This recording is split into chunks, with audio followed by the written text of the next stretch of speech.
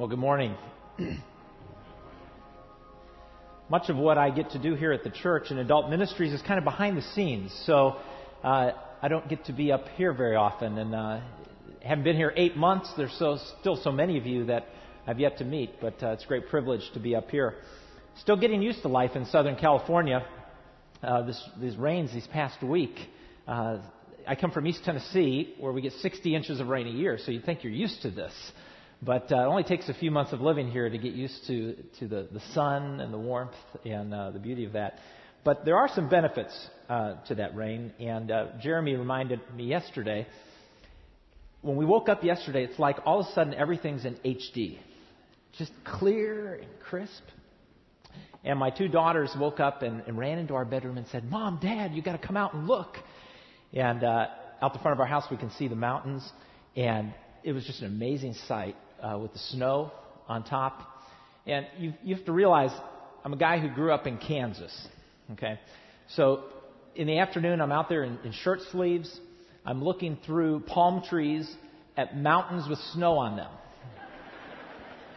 And it's no wonder people all over the country think we're crazy out here, because that doesn't make sense. But it's beautiful. Well, today we want to continue our study of beginnings. And on the very first pages of your Bible, in Genesis 1-3, we're provided with Scripture's essential teaching about the ultimate issues of our existence. Who is God? What is He like? Who are we? Why are we here?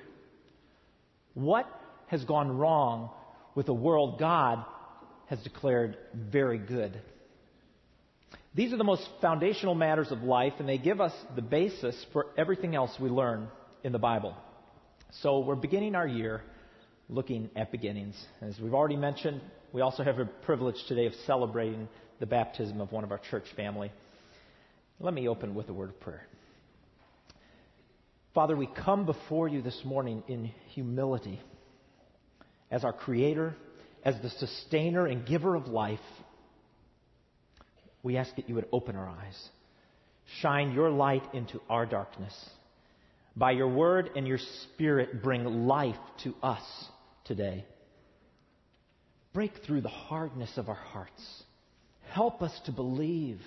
Give us faith to embrace the truth of your words. Amen. The life you were made for. These past 2 weeks, we've had some pretty amazing truths laid out on the table before us. An introduction to God, an introduction to us. I hope you heard those messages. To me, it felt like one of those holiday dinners where there was just way too much food to be able to enjoy it all. And so today, I want us to sit back down at that table before we move too much further, to savor some of these truths, to take some time to reflect and appreciate some of this wonderful food we've been given. And I want to begin by reiterating something Pastor Waybright said 2 weeks ago about why people struggle so much with Genesis chapter 1. People do not like a world that begins with the voice of a sovereign God speaking into the darkness. Because a God who commanded the light to shine is a God who will command us too. And a God who can distinguish the good from the evil in creation can evaluate us too. And let's face it, we don't want to be commanded or evaluated. But I hope that you're hearing this message. Life to the full, as it was meant to be lived, is not doing whatever we want. Rather, we are fully human when we do what God made us to do. Because we bear His image. We're made to be like Him. And as we looked at last week, that means being in right relationships. Right relationship with creation. Right relationship with God. And a right relationship with people. But as we see in Genesis chapter 3, something happened. And we read in John 1 that Jesus, who's the maker of all things, the Word of God who spoke creation into being, He became flesh. And He dwelt among us to seek and to save that which was lost in Genesis chapter 3. This is the recreating work that Jesus does in our lives, and He talks about in John chapter 10. And I put it up here on the screen for you. In this passage, Jesus is telling us something more about the life that we were made for. He's saying, listen to me. In this fallen world, there are thieves. And they may fool you. They're doing it for themselves. But I am not a thief who has come to steal, to kill, and destroy your life. I have come to remake you so that you can have life to the full. And as we'll learn more about next week, we now live in this fallen world, and this life to the full that Jesus talks about has become elusive. The life you were made for has been frustrated in the fall, but it is not destroyed. Man struggles now to be fully alive. People who were created in the image of God in a world that was very good, we now find ourselves in a world that is distorted. It's frustrated. It's subject to death. Think about it. Life to the full. What does that look like? Deep inside, something is calling out to us. It speaks of adventure, mystery, something great. It begs the question, what on earth am I here for? Irenaeus, a 2nd century pastor, stated it another way. The glory of God is man fully alive. Life to the full. We're drawn to it. It's why we love stories like the Chronicles of Narnia, Lord of the Ring, even movies like Avatar. There's something deeply human about this longing, but we don't quite know what it is. Because unfortunately, in a fallen world, life to the full has become elusive. How did it happen? We start out life so full of dreams and hopes. As a child, the future is ours. If you find a healthy child, you'll find someone who's full of energy and enthusiasm for life. They have great dreams for their future. Think back to when you were a kid. What did you want to be when you grew up? An astronaut, a firefighter, a soldier, a teacher, a race car driver, a movie star, doctor, the president. Not many young people dream of being mediocre, not doing anything significant, of not being remembered. It's because God made us to dream, to be like Him, and to experience life as it was meant to be lived.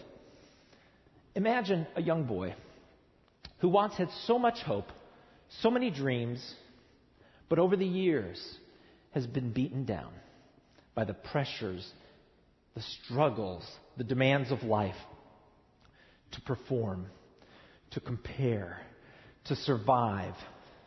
And that struggle looks different in different places and times, but today and here that struggle for this boy looks like school, sports, a job, a family, paying the bills, involvement at church, kids' education, disasters, discrimination, economic and political upheaval, change, and more change.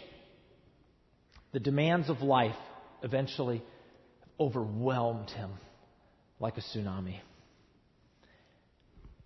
The boy's grown up now. He's 30, 35, 40. And the dream has been dead for some time. You might feel like that man. Dead at 30, buried at 70. That's not what we were made for. But how did he get here? The years of pain, disillusionment, and frustration of life in a fallen world have slowly but surely eroded his idea of life to the full.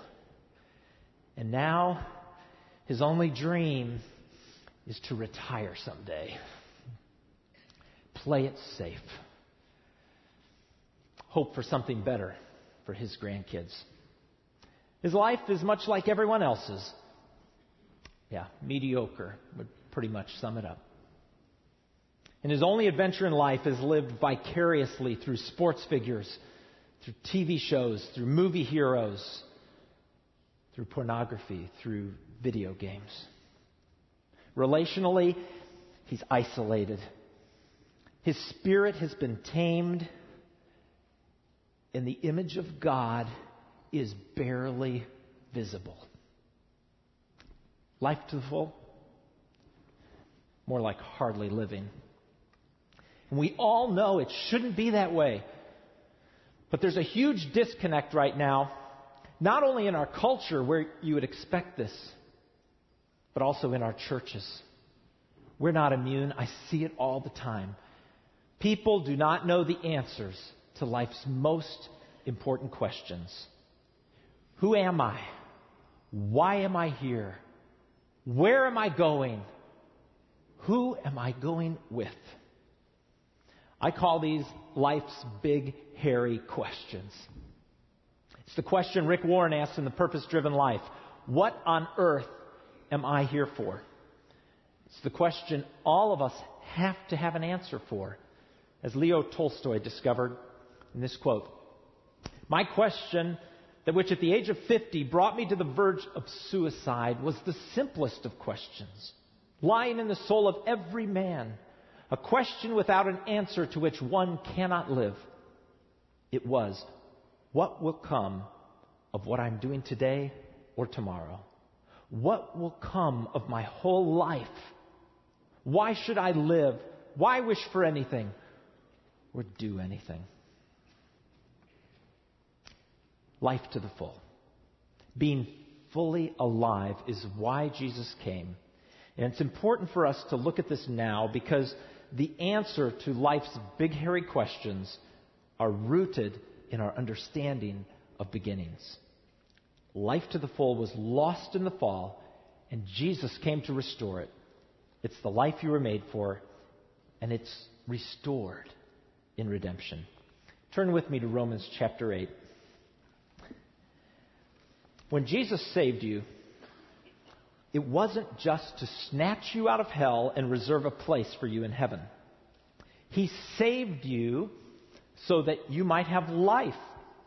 Life as it was meant for you.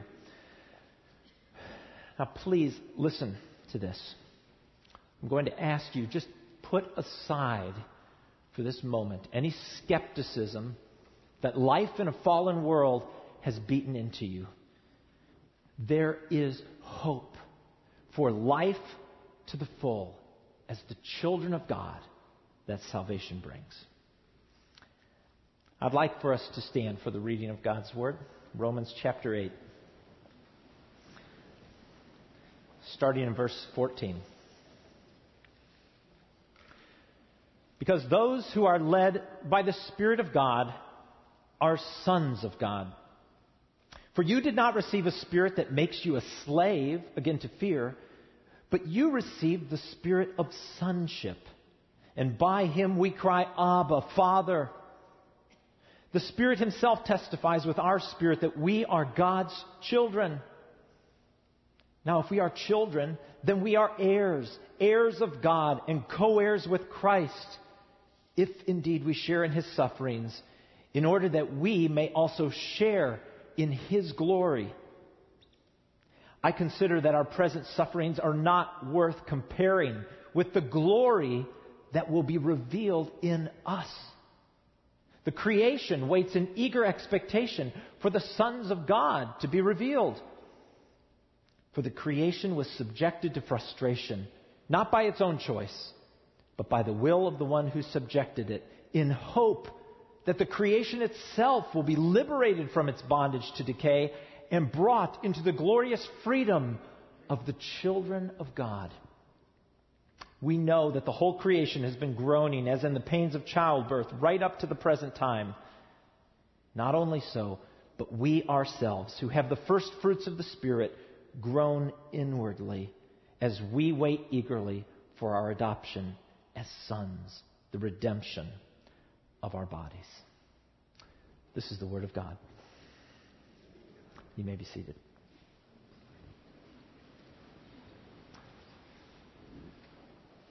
Do you know who you are? You are a son of God. You are God's children. Do you know why you are here? You are a co-heir with Christ. You will rule with Him, just as we were intended to rule in Genesis chapter 1. And as His image bearer, He has now commissioned you and put you in this world to represent Him now. Somehow we have a hard time believing this. We've heard it, but we don't fully embrace it or understand it. It's like the 4 children in the classic book by C.S. Lewis, The Chronicles of Narnia, The Lion, the Witch, and the Wardrobe. These children stumble into another world called Narnia. And they discover that this world has been waiting for them. It's been looking for them to come and take their place on the thrones at Cair Paravel. If you've read the book or you've seen the movie, you know that these 4 children are reluctant to accept this responsibility. They're reluctant to accept this identity. They're handed weapons to fight the evil witch, and all they want to do is go home. They don't want to be kings and queens. They're school children. In many ways, we're the same. We're told we are the children of God. We've been given the weapons of war to fight evil forces. We are told we will reign with God. We are to rule creation like God, but we're reluctant to believe it. We don't want to fully embrace it. We've settled for so much less. But the world is waiting for us. Don't you see it? All creation is looking for our return. This is part of where you are going. Look at Romans 8, verse 19. The creation waits in eager expectation for what? For the sons of God to be revealed. In verse 21, that the creation itself will be liberated from its bondage to decay and brought into the glorious freedom of what? The children of God. How would you react if I came up and I greeted you as king or queen? King John. Queen Wilma. King Jeremy. I have a feeling that makes you feel a little uncomfortable. And why is that? Well, perhaps our concept of a king, what it means to rule, has been tainted. It's been eroded by life in a fallen world. There's too many examples of abuse, of oppression, excess privilege, domineering. Perhaps our concept has been trivialized or made comical by Hollywood, by Burger King commercials. Kings are funny people, and we laugh at them. Perhaps we've been so blinded by the fall that we've forgotten who we are. We've forgotten why we're here, that we are to rule with Christ as His image bearers. We need to redefine what it means to rule, to have dominion. To have dominion over creation means that we serve, we bless, we protect, we empower, and we care for that which has been entrusted to us. Don't you see, this is the image of God in man that we see when we want to rush to the aid of those in Haiti. We want to rescue those who are mistreated in Cambodia. When we want to do something about cleaning up our environment. We do that because we are made in the image of God. And we're made to rule, to serve, to bless, to protect, to empower and care for that which has been created. You are made for so much more. Don't settle for less. Don't let the years of pain, disillusionment, and frustration of life in a fallen world erode your idea of life to the full. There's a living illustration of this recently in my life. And for those of you who don't know, believe it or not, a year ago, this time I was working as a general contractor, developing real estate in East Tennessee. I wore a tool belt, work boots, drove a pickup truck, and loved it. And a few years back, I began a project with some friends. We were developing, building some homes on about 160 acres north of Knoxville. And it's beautiful hill country, reminds me a lot of Hungary, where we had served as missionaries. And one of my friends, Dave, has a golden retriever named Sandy. And if you have a dog, you can probably relate to this. But if you went to Dave's house before he moved, he had a small house, little subdivision, little lot. And you'd find Sandy to be this nice, clean house dog. And Sandy would sit at your feet, make you feel cozy. She'd go out in her little backyard, sniff around, do her business, and then hurry back in the house where there was a nice bowl of food and a bowl of water and a cozy beanbag to rest on. It was a tame and pleasant life for Sandy. But as we began working out on this land, I met a different dog. As they would drive up onto the land, Sandy in the car would start to rumble. And as soon as the door of the minivan was opened, it was like an explosion happened. And this dog was out like a kid in a candy store. She would make a beeline for the creek, jump in, get all wet, chase anything she could find. She'd come back an hour later, wet, dirty, out of breath, and happy as could be. What was going on? I think what we discovered was that's what God made Sandy to do. She was meant to be outside, staking out her territory, doing the job of a retriever, retrieving birds, not the morning paper. But somehow Sandy had been tamed to live a neat and clean suburban life. I know a lot of people like Sandy. We were meant for so much more, but we've been tamed. Life in a fallen world has eroded our expectations and hopes for life to the full. But Jesus came to seek and to save that which was lost. Are you playing it safe? Have you settled for mediocrity? You know, the oceans can be a very dangerous place. And a ship is safest when it's in port.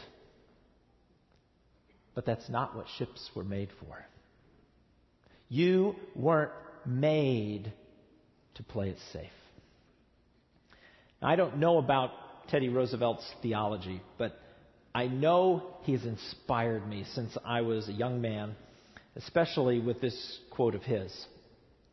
He says, "Far better it is to dare mighty things, win glorious triumphs, even though checkered with failure, than to rank with those poor spirits who neither enjoy much nor suffer much, because they live in the gray twilight that knows neither victory nor defeat."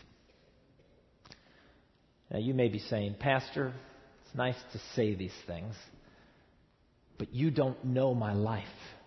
You don't know how hard it is for me." I understand your skepticism. No, I don't know your life. But I know your God. And I know that He made you in His image. I know that He came to seek and to save the lost, and He came to restore you so that you could have life to the full, the life you were made for. But it's important you hear this. The details of life to the full, what that will look like, how it works itself out, will be unique in your life. For 6 billion people, there are 6 billion expressions of the image of God. It's something that you need to discover as you walk by faith in a fallen world. And it's something you will discover, I believe, as you walk by faith alongside others in a real spiritual community. In many ways, you need to answer question number 4 before you can answer the first 3 questions. Who am I going with? Part of the mission of the church, of meeting together like this and meeting regularly, is nothing less than helping one another come alive. We need one another. We cannot live the adventure alone and isolated. You cannot do it alone. Another major misconception in our culture is that if only I could change my circumstances, then I would have life to the full. If I could change my job, my friends, if I could change my family, if I could change my debt, my education, my house. Hey, if I could change those things, maybe I'd have a chance. But don't you see, when we discover who we are, then fulfilling our destiny as the children of God is less about changing the circumstances of your life. It's more about changing how you engage with those circumstances right now. Being fully alive does not depend on your circumstances. You can do it here, or you can do it in Haiti. You can do it in prosperity. You can do it in desperate poverty. You can do it in peace. You can do it in war. It does not depend on your circumstances, but it will shape how you view them and how you engage with them. Dietrich Bonhoeffer was a man of faith, a pastor in World War II Germany who stood up to the Nazis, and he paid a high price. He suffered greatly as he fulfilled his destiny as a child of God. And I'd like you to consider this perspective that he had on life to the full. I am discovering right up to this moment that it is only by living completely in this world that one learns to have faith. By this, I mean living unreservedly in life's duties, problems, successes, and failures, experiences, and perplexities. In so doing, we throw ourselves completely in the arms of God. And so we come to baptism. How's that for a segue? Actually, baptism is a great illustration of what we've been talking about. Throughout the history of the church, people on the pages of our New Testament, you find people coming to faith in Christ, people coming to life. And one of the first things they do is make a public declaration of their allegiance and their devotion to God. In our culture, we tend to make our faith a private, individual affair. But the biblical pattern we see is that when a person makes a decision of faith, they express that faith verbally to others, and then they demonstrate that faith by being baptized publicly. They'd go to a nearby source of water, and in full public view, they would profess their faith in Christ, and they were baptized. And since the earliest days of the church, baptism has played an important role for Christians in the church. So I'd like to take a few minutes and talk about what is Christian baptism. Well, baptism is a sign. It's an important God-given way to testify to one's faith in Christ. It's a visible representation of the spiritual reality of what happened to us when we placed our faith in Christ. It's a symbolic act by which the Christian publicly identifies himself with Christ. And it's an identification with Christ in several ways. And it relates to the big hairy questions we talked about earlier. It's a declaration of who am I? First, it's an identification with Christ and the kingdom of God. When a person is baptized, they are unashamedly proclaiming to the world that they're a follower of Jesus Christ. Jesus commands us to be baptized in the name of the Father and of the Son and of the Holy Spirit. There's this public identification with God when you're baptized, and it's an identification with the work of Jesus Christ. There's at least three aspects to this that we see in Romans chapter 6. First, it's an identification with Christ's death and burial. See, when a person is baptized and they go under the water, they are symbolically identifying with the fact that Jesus died for sin. And that as his followers, we don't need to die for our sin. Romans 6:3 says, "Don't you know that all of us who were baptized into Christ Jesus were baptized into his death? We were therefore buried with him through baptism into death, in order that just as Christ was raised from the dead through the glory of the Father, we too may live a new life." Secondly, it's an identification with his resurrection. When you come up from the water in baptism, you're symbolizing the resurrection. The resurrection of Christ and the fact that you also have received this new life, the eternal life that Jesus gives. Romans 6:5 says, "If we have been united with him like this in his death, we will certainly also be united with him in his resurrection." Third, a baptism is an identification with Jesus as Lord. Why am I here? Where am I going?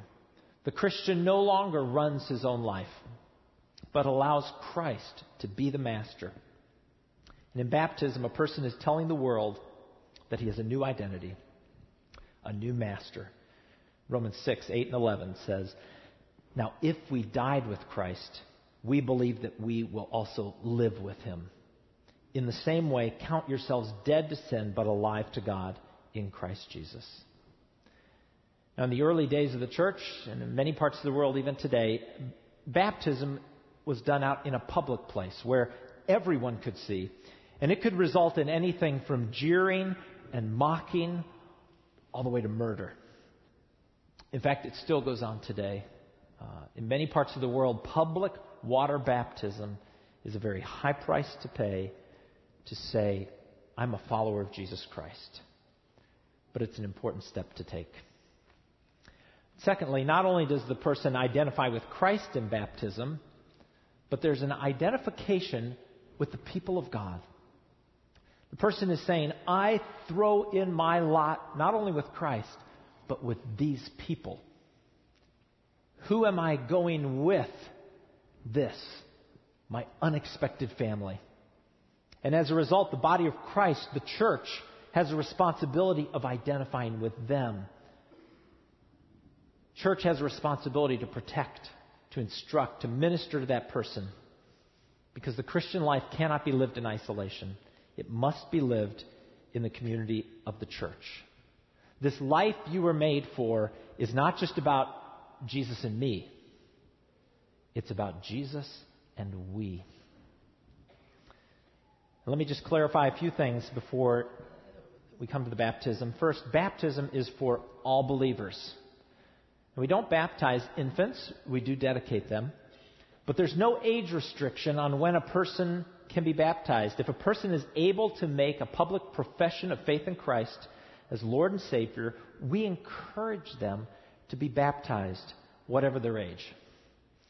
Your salvation is not contingent upon your being baptized. Salvation is by faith alone. But Jesus commands us to be baptized. It's an important step of obedience. Now, the biblical pattern is to be baptized right away after a profession of faith. But there's times when it's not practical, it may not be available, or for other reasons, it's delayed. But let me encourage you. It's never too late. If you've not been baptized, we encourage you to take the step of faith and obedience. And we're planning a special service on Sunday, May 2nd. It's a few weeks after Easter. And I'm telling you this now because I want you to consider it. I want you to be prepared. I want you to plan. Contact Pastor Roger Bosch, May 2nd. I guarantee it would be a highlight in your life. It's a wonderful way to tell Jesus you love Him, to tell the world you belong to Him and want to follow Him for the rest of your life. So as we move to the baptism, I know that we have a video, and let's celebrate this time.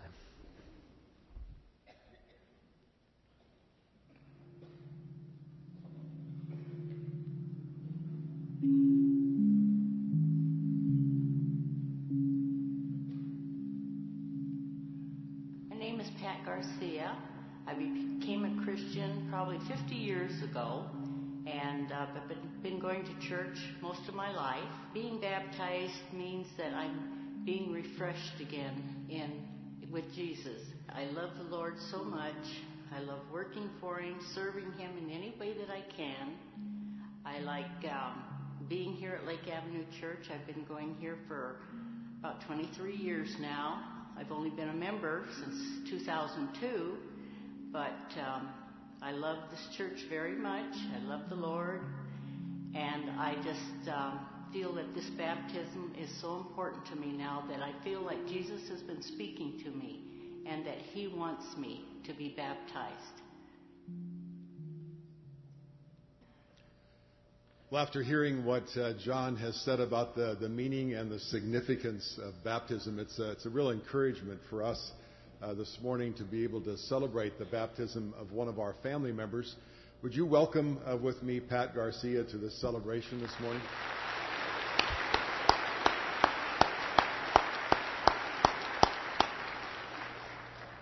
Well, many of you will recognize Pat.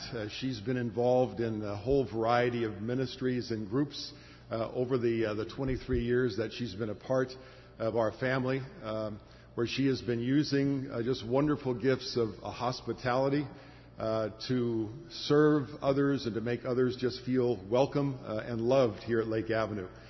Presently, she's in the Navigator adult class, and I'm sure they're all here supporting you this morning, Pat. And as well, she's also serving as an usher on Sunday morning, actually, in this service. For obvious reasons, she's not there this morning. But, Pat, we just want to thank you so much for sharing with us your story and just to hear about your love for the Lord and your desire to follow Him wholeheartedly. We, of course, as a church family, are very excited about the decision that you've made to take that next step of faith and obedience, and just to publicly profess your faith in Jesus Christ this morning through baptism. So we celebrate that with you, and we're excited for you.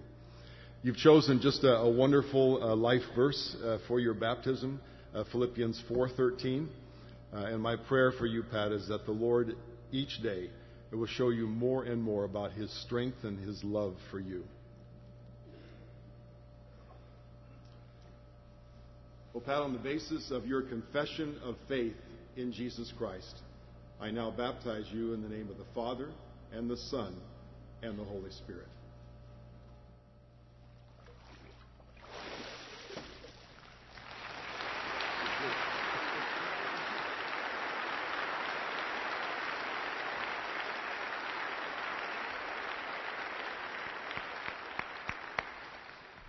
Amen. That's great.